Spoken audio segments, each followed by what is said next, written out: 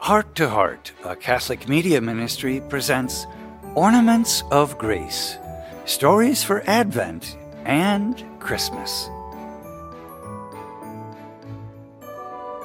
Hello, friends. The Heart to Heart ministry team hopes you're enjoying these daily Ornaments of Grace and find them helpful. We rely almost totally on partners of Heart to Heart to invest in our continuing work of proclaiming the good news. If you're able to help support our ministry through prayer and a donation, we'd be most grateful. Click on the link included in today's email, or simply go to htoh.us/donate. Oh, and don't forget to share your favorite ornaments with your family and friends. And now, today's Ornament of Grace. Today's Ornament of Grace for Wednesday of the third week of Advent is St. Paul of the Cross. From the Gospel of Luke.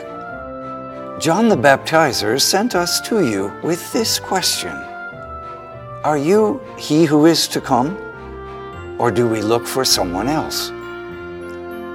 Jesus gave this response: Go and report to John what you have seen and heard.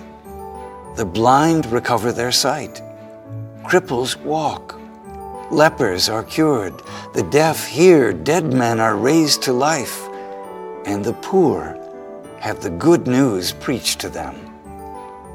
Blessed is that man who finds no stumbling block in me.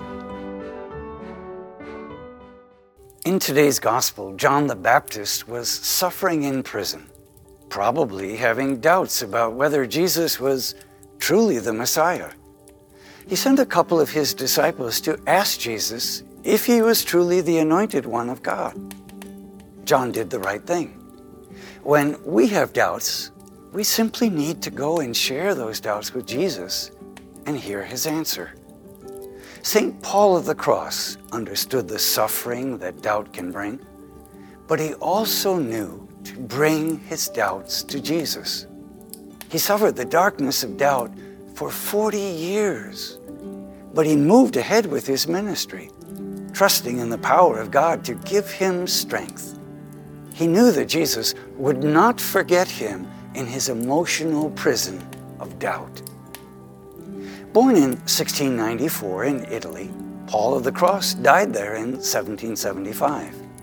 His father read to Paul and his brother John about the lives of the saints. When the boys had difficulties in life, their mother would point to the crucifix and remind them of Jesus' love for them. After leaving school, Paul worked for his father in a dry goods store. Always active in the church, Paul dedicated himself to the Passion of Christ at age 19. At 21, he became a soldier, but soon realized this was not his vocation. So returning to the family business, he dedicated himself to many hours of prayer and penance. 5 years later, Paul began to have visions of founding a community dedicated to Jesus' passion. His bishop encouraged him. Paul made a 40-day retreat during which he wrote a rule for the future community. They were to pray, do penance, and to live the vows of poverty, chastity, and obedience. Their ministry was to teach the poor and marginalized, emphasizing meditation on Christ's suffering and death. Paul's first recruit was his brother John. A cardinal in Rome heard about the two and invited them to come to Rome to help him start a hospital. Paul and John nursed the sick and taught the staff how to pray with Jesus and his passion. The two also took a course in theology and were ordained priests in 1727. After ordination, they taught in many parishes, especially remote regions which had difficulty finding priests to provide Mass and the sacraments. While Paul was extremely popular as a preacher and greatly loved for his kind acts. His community, known as the Passionists, grew very slowly.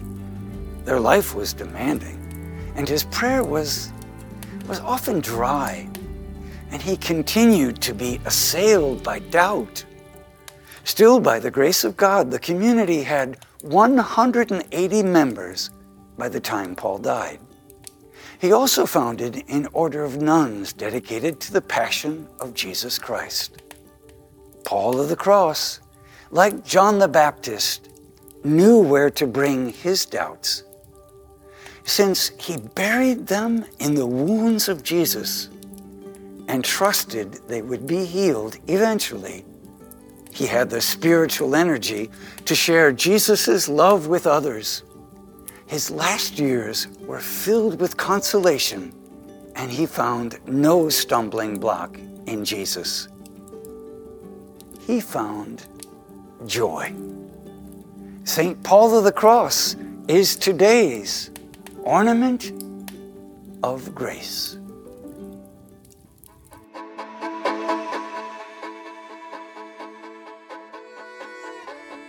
Observing the beautiful ornaments. How might it be helpful to meditate on the passion and death of Jesus, even in Advent, when we are remembering his coming in history, welcoming his coming in mystery, and anticipating his coming in majesty.